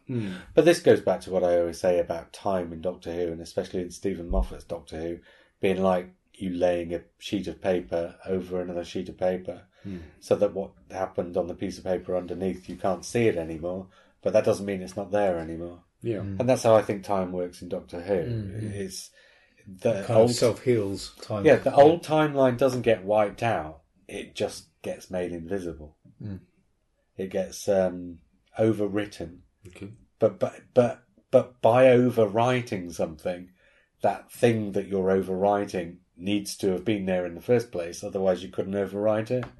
So I don't think overwriting time makes time not have happened. I think it makes it unhappen, which is a very distinct thing in my mind. Anybody got anything more to say about Matt Smith? Or apart from the fact that the arcs just literally go in whatever direction they want to, don't they? I mean, you've got that big exploding arc from Bad Wolf, where the actual epicenter of that is going all over the place, in all time, much like Clara.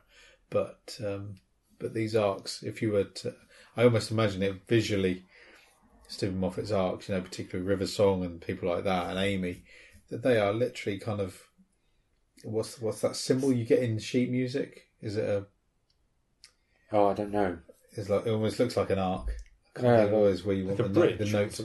Yeah, possibly where you want the note to kind of carry on through to another one. They're like spiders' webs. Yeah, it's like some of the strands go this far, and some of the other strands go further. Yeah, and then there's other strands coming across. You can imagine them marking over each other and creating. It's the act of a showrunner who has taken a series that's already a success and has the confidence of being a bit more punk about the way he writes things, and a bit more freeform and a bit more improvisational. Whereas Russell T Davies, he clearly spent most of the 90s planning that first season of Doctor Who. He'd come up with a structured and organised structure for it, how it would work. And then he carried on that sort of structural way of thinking about it. And he was never kind of freeform. I mean, he sort of came up with mad ideas within the stories themselves, but I get the impression he didn't have room to breathe. No, he had to stick. So it's easy to be structured, whereas Stephen Moffat. Well, Russell T Davies comes up with a structure, and then Stephen Moffat imprints himself on top of. So Stephen Moffat doesn't have to come up with a structure, so he can take the structure back to pieces again by sort of imprinting himself across the top of it. Yeah. And of course, it's got nothing to do with the arcs, but some of the things like split seasons and things like that. Everybody always says, "Oh, Stephen Moffat, why has he split this season?" But these mostly are things that came down from the BBC or had external factors imposed upon him as well. Yeah.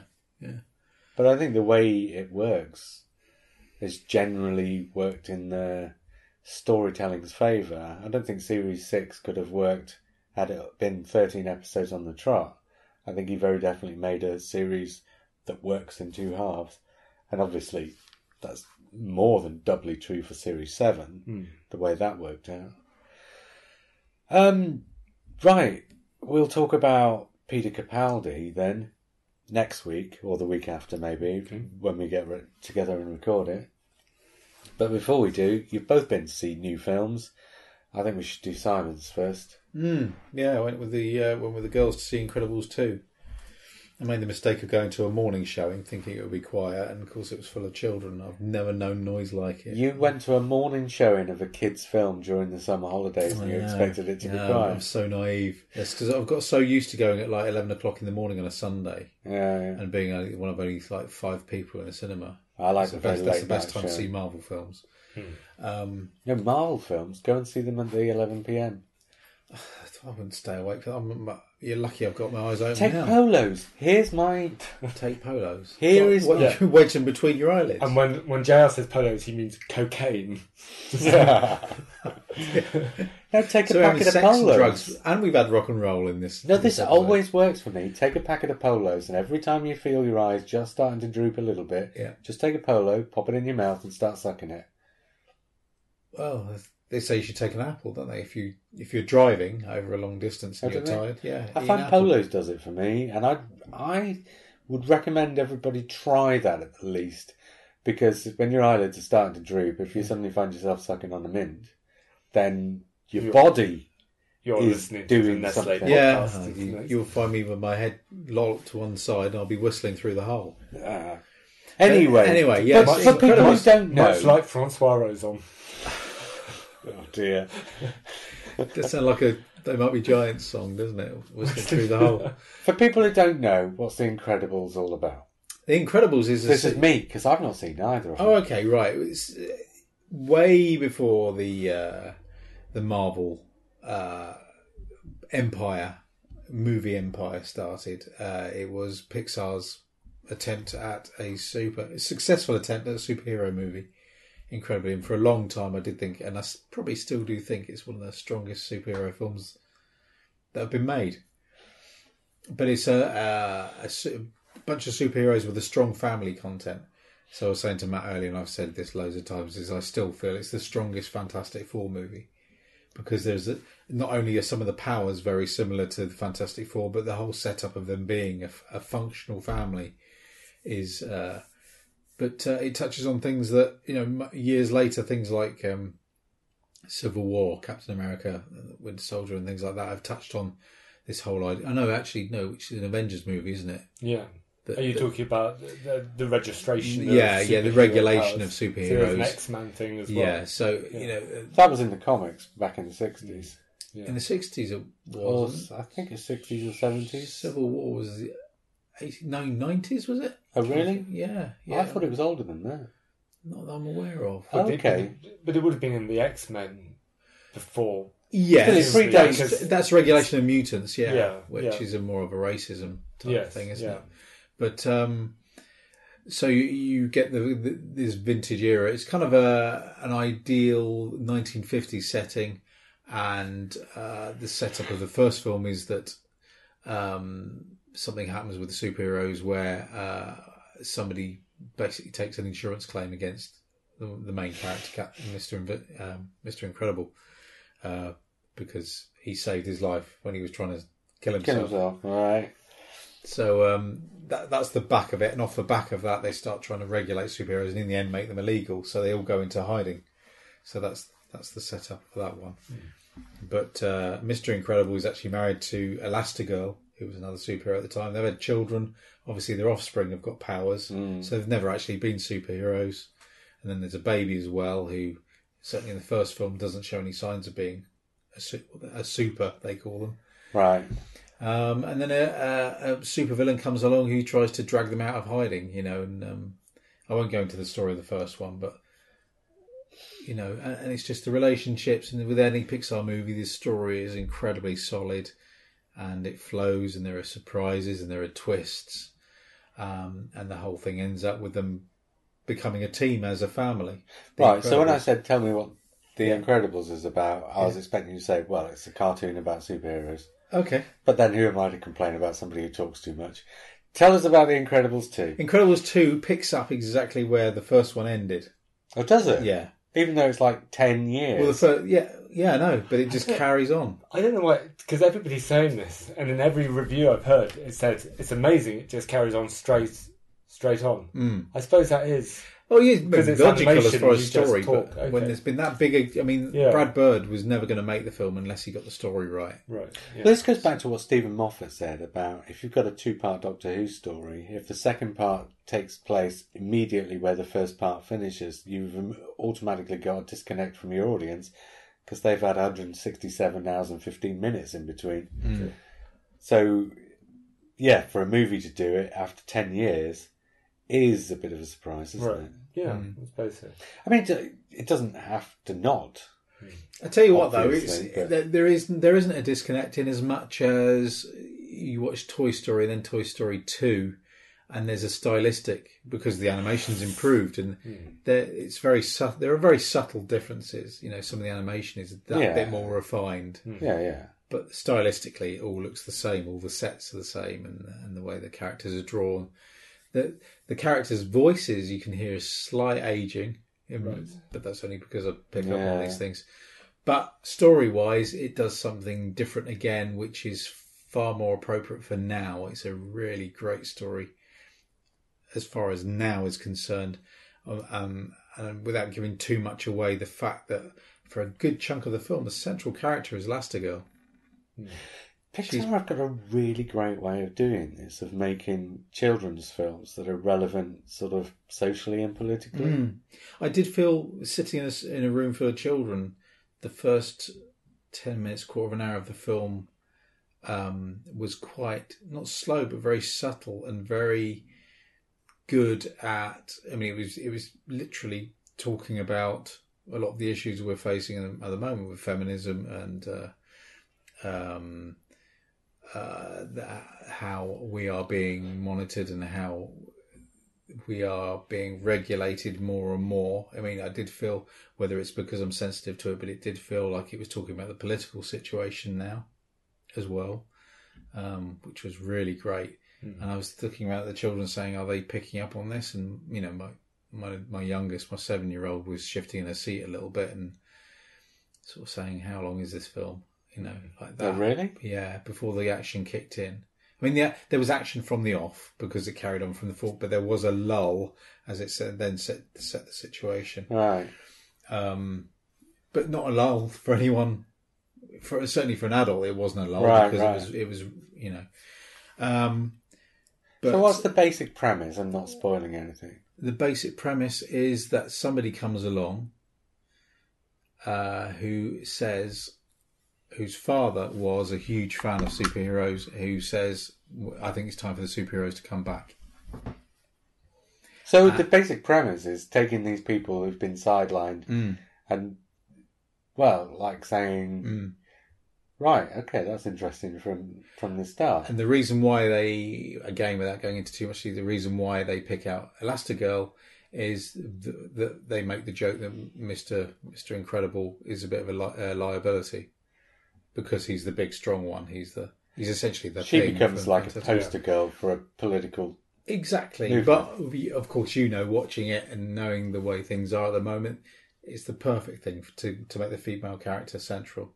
So she gets a new suit, which is duller. It's grey and shiny. So this is why I was saying to Matt earlier, the first one is the best Fantastic Four movie and the second one is the best DC movie.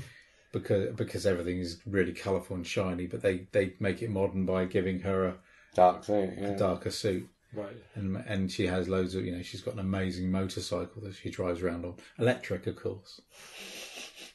So she goes, oh yeah, it's electric. She says, oh, great talk, you know, and all this sort of thing. It touches on so much stuff like that, you know, about electric power and looking for new power sources and things like that. But all this within like a 1950s ideal superhero setting. The script is amazing. The animation, of course, is incredible. And absolutely loved it. It made me not an instant hit like the first one is, but certainly far more to think about for this second one. So you'd say you quite liked it? Oh yeah, I loved it. You know, I would give it a 10 out. I'm thinking it's a 9 out of 10 but I think I want to see it again. So I'll give it a 9 out of 10. All right. Okay, Matt, what have you been to see? Oh, I went to see Mission Impossible Fallout, which is the latest Mission Impossible film. I think it's the sixth. Sixth now. Which has been... Sorry, go on. I was going to say, for anybody who doesn't know the Mission Impossible franchise, or people will know what Mission Impossible is. I don't think we need to explain that. But the franchise... So the first one he did, Tom Cruise obviously is in it as Ethan Hunt. Yeah.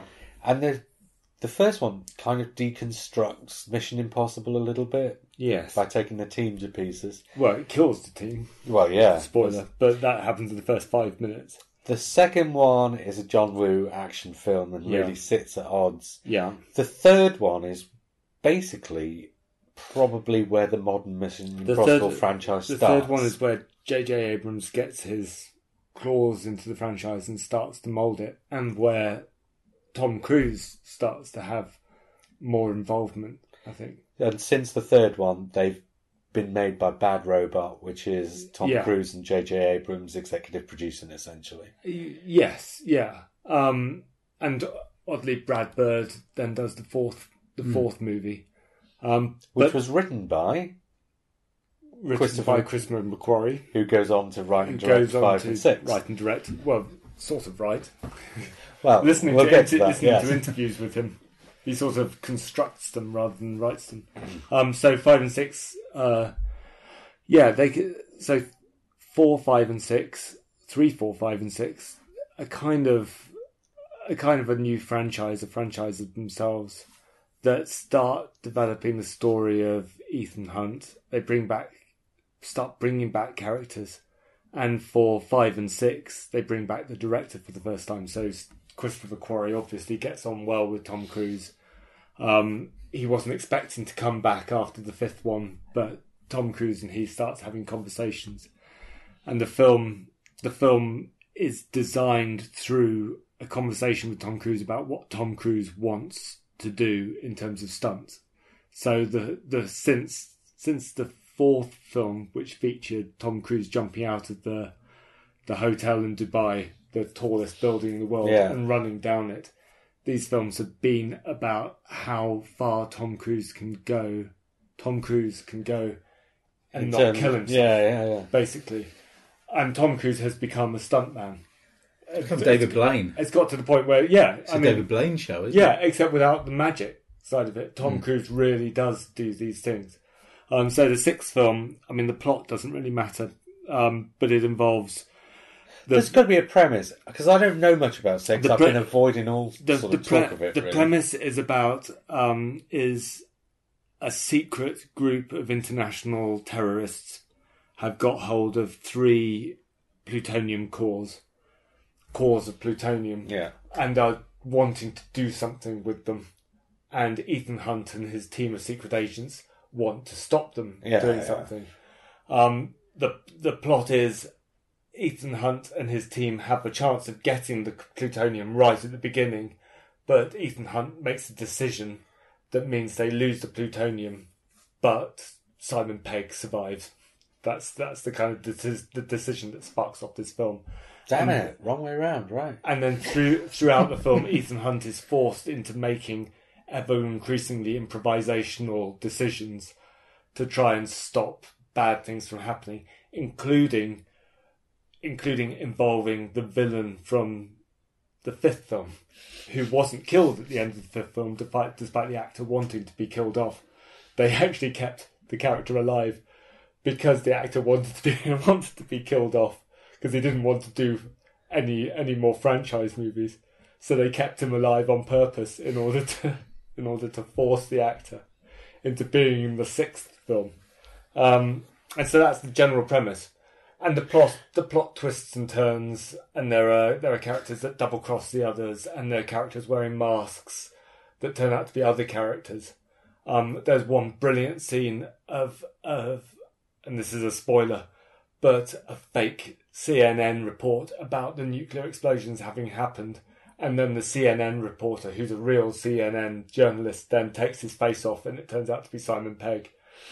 And it's literally fake. That is literally CNN doing fake news, although they don't have the guts to actually use that as a gag.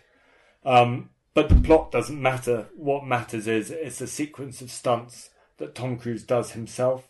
He rides a motorbike the wrong way through a freeway in Paris, or along a motorway in Paris, and it's him, and the camera looks at his face and does it. He jumps off buildings, and it's him, the camera looks at it. He flies a helicopter, and it's him on his own in a helicopter flying it, and that's Tom Cruise. He does a halo jump, and it's Tom Cruise doing a halo jump. and the camera looks at him, and it's ever increasingly He did it something like 200 times so they could get the shots or something. And so what for me this film is the attempt that at this point CGI has become so good that if you see a character on a motorbike driving the wrong way up a road in Paris, you assume it's a stuntman with Daniel Craig's face superimposed on the stuntman, or you assume it's a stuntman in Scene from Field. If they do a halo jump, you assume it's a stuntman or it's CGI done in CGI. The whole point of this film is to try and demonstrate that it's not to use CGI as much as possible, and to demonstrate as much as possible that it's not using CGI. And so the way it's shot, but also the way it's marketed. So all the interviews are about Tom Cruise, anecdotes about Tom Cruise doing his own stunts or forcing his co-stars to do his own stunts. Or James Corden. Or James Corden doing, I've seen that. Or it's about how Tom Cruise broke his ankle doing his own stunts. It's entirely about Tom Cruise's body, his physicality, his bravery. And it kind of works because you know that it's him because you've seen the promotional material, you've seen the interviews, you know that it's literally him putting not his life at danger, but putting himself into jeopardy. And so the stunts have a genuine edge behind them. And they're really well shot. And the story doesn't get in the way of it. The story quite adequately leads from one stunt to another. They've sort of become like the modern Bond movies. But yes, except they're well, the Bond movies were about the set pieces and Blofeld occasionally, right? They are, and they're similar to modern Bond films in that the modern Bond films for a time were about authenticity and about physicality. So certainly Casino Royale was about Daniel Craig's body. Yeah. And again, there were stories about Daniel Craig injuring himself on the set, proving that he's actually been doing things. And there's lots of shots of Daniel Craig running up a crane, albeit with a wire, so you can see it's Daniel Craig actually doing these things. So there is a connection. I think it's a challenge. It's partly also a challenge to the Bond films, and it's also Tom Cruise, I think, just putting everything on the table, because Tom Cruise is now coming to the end of his action career, because he has to be, because he's in his mid 50s. Yeah. So he's got to stop us at some point. He's just doing everything he can to get it out. And well, it's really Harrison enjoyable. Ford's about to make an Indiana Jones at the age of 77. And I'd imagine that stuntmen would be involved in that. I don't think... but then again, Harrison Ford in the Star Wars films, a lot of the promotional material was about him breaking his leg and recovering. So, yes, him breaking his leg is a story item, but the secondary effect of that is to make it clear that Harrison Ford is still running. Although Harrison Ford broke his leg running into a spaceship, Tom Cruise broke an ankle jumping between buildings. So there is a sort of a difference. Yes. So it was Harrison Ford's leg got crushed, didn't it? By the ramp. Yeah. Ouch. Pneumatic ramp. Yeah. But you can see, so they used the footage of Tom Cruise breaking his ankle in the film. They used the footage of Tom Cruise running on his broken ankle towards the camera. And then obviously, then they kind of... But reportedly, Christopher McQuarrie used the hiatus from Tom Cruise breaking his ankle to work out how to end the film, which is how these films are put together. If you listen to the interview with Christopher McQuarrie, the films are made in such a terrifying way where they don't know how it's going to end. They're improvising scenes. They're actually making scenes right up to the wire, where it has to be done in one take with 3 cameras filming simultaneously, like Doctor Who was made. I'm assuming they've got some kind of continuity rule.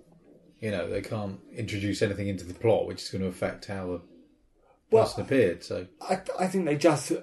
Well, interestingly, there's a whole sequence filmed in Norway or filmed in New Zealand, and they flew one of the actors out there because they thought that she might be out there, and they filmed some scenes with her in, and they filmed it again without her in to cover the bases. So they had this actress out there, as it turned out, for no reason, because they decided that the character wasn't out there after all. No. So they covered their bases. And he knew that he was going to film pickup shots in London. So he arranged an entire set in New Zealand based on the idea to give himself wriggle room.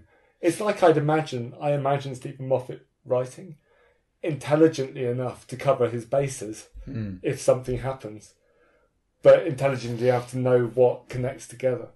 So it's interesting. And this is the guy that wrote The Usual Suspects. Yeah, but If I that don't says- think much of The Usual Suspects. It makes me think more highly of The Usual Suspects because it's clear that this guy has sort of an improvisational intelligence rather than an intricate putting the pieces together. He's got this kind of way of putting a movie together that's sort of based around the cool locations he's got. Makes you wonder whether they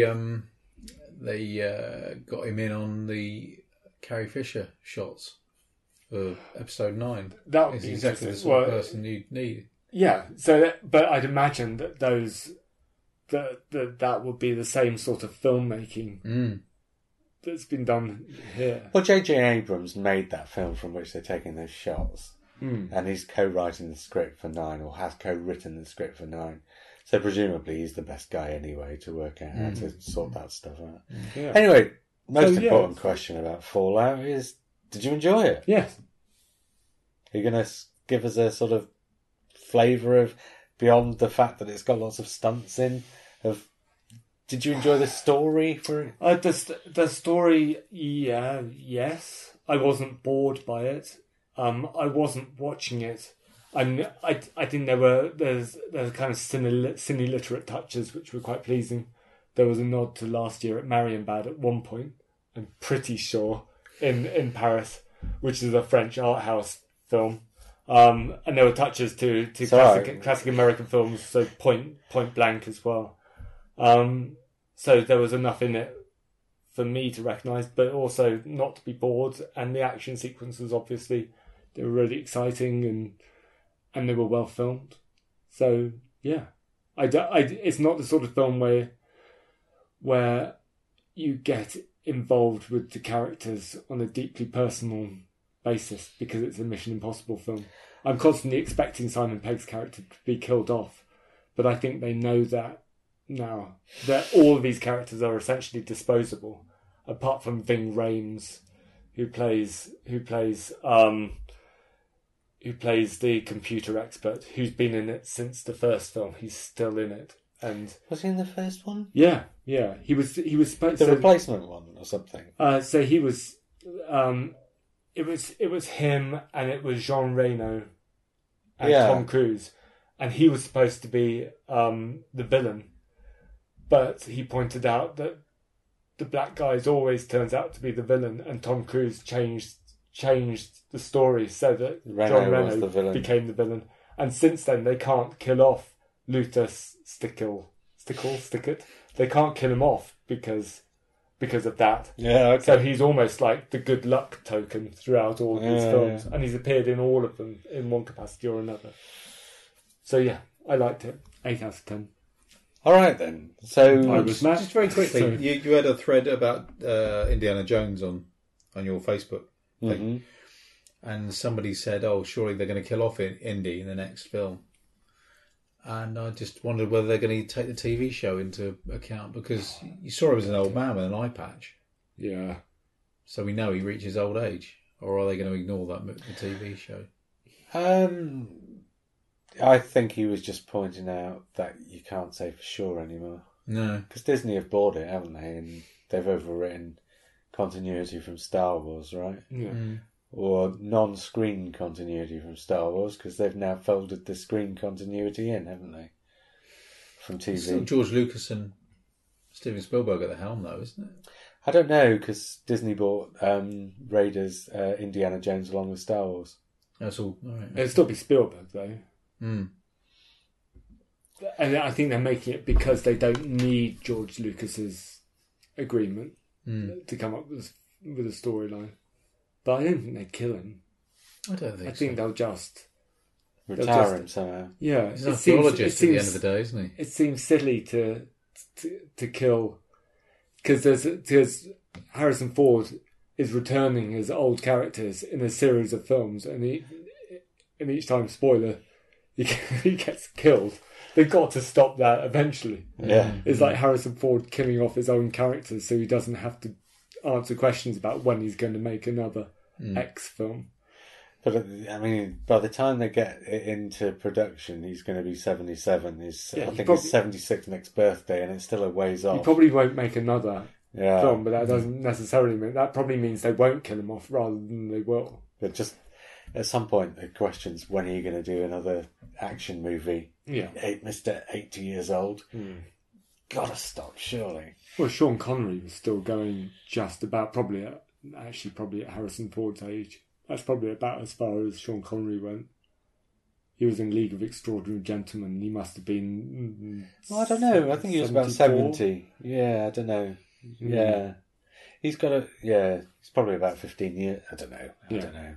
Because there wasn't that much of an age difference between him and Harrison Ford in... Last Crusade. There wasn't enough for him to actually be his father. No. Yeah, I think it was like somewhere between 10 and 15 years, wasn't it? Last Crusade being, of course, the best Indiana Jones film. Well, we'll find out when I get to it on Facebook. That was it. What was interesting in your thread was that there was somebody who thought each of the films was their favourite, wasn't there? Apart from Crystal Skull, but there was... Yeah. Well, and even Crystal Skull had somebody come in and say it's not as bad as everybody says it is. So each one of the 4 films kind of had somebody there in the thread saying, well... But tell you what, I watched a bit of Howard the Duck today, and that was absolutely dreadful. I've spent years wanting to watch it out of curiosity. Did George Lucas produce that? I think he's directed it. He directed it as well, yeah. Did he? I think so. Yeah. I'm not sure. I don't think he... Did he direct Willow? I don't think so. I think after Star Wars 77, the next film he directs is Phantom Menace. Oh, okay. I think he's just producing all these things. I could be wrong. I'm misremembering. That would explain... Well, no, it wouldn't explain a lot because who knows, but... Matt's looking it up. But even when he did what was the film about the planes called? Red Tails? Red Tails. And people... Sorry. But when Red Tails came out, a lot of the promotion was, this is a new one from George Lucas after Star Wars, this is, after the prequels. His next passion project. Yeah. And then it turned out he didn't direct it. I think a lot of the time the promotion gives you the impression George Lucas is directing. Annoyingly, JR is correct. Of course. It was written by the legendary Willard Huyck. Yeah. Yeah, well, he was quite a big name in the 70s. Was he? Yeah. He wrote American Graffiti. Oh. I think, if I'm not remembering wrong. So a big name not as a director, though. No, but I think he also directed. Well, obviously, but... I have the advantage of having Wikipedia at the moment. Okay, you're looking at Willard Huyck? Yeah, it doesn't say anything else he directed. Oh, does it not? Well, he's certainly... He directed 4 films. Okay. Messiah of Evil, French Postcards, Best Defence, and Howard the Duck. Oh, right. No, he was definitely involved with Lucas before. His name's on he's... things that Lucas did. He created the screenplays for American Graffiti, Lucky Lady, Indiana Jones and the Temple of Doom, and Radioland Murders. Oh, there you go. So, yeah. American Graffiti, I was right. Yeah. Well, there we go. Well, I'm surprising myself with my knowledge, yeah. God bless Wikipedia. It's distinctly difficult viewing, I think. Yeah, I've heard some people defending it, but I can't. I don't know. And what I find really off-putting is that every time the duck looks straight at the camera, I think it looks like Macaulay Culkin. Nice. So there's a non-recommendation for us to finish on, is it? Yeah, it's just appeared on Netflix. Yeah, if you're bring it down. Morbidly curious, it's on Netflix now. Yeah, I think morbidly curious is the word. We're up to almost 2 hours. Yeah. I think we better knock this one on the head. It's something for JR during his convalescence. No, I don't think it is. I think I might do the Mission Impossibles, though. Okay. Shame the latest one didn't come out a bit earlier, so I couldn't have got a Blu-ray of that in time. But I got the other 5, and I might do those, along with lots of other things. Anyway, Until next week, when likely we will be back to talk about Peter Capaldi. I was JR. I was Simon. I was Matt. And we'll speak again soon.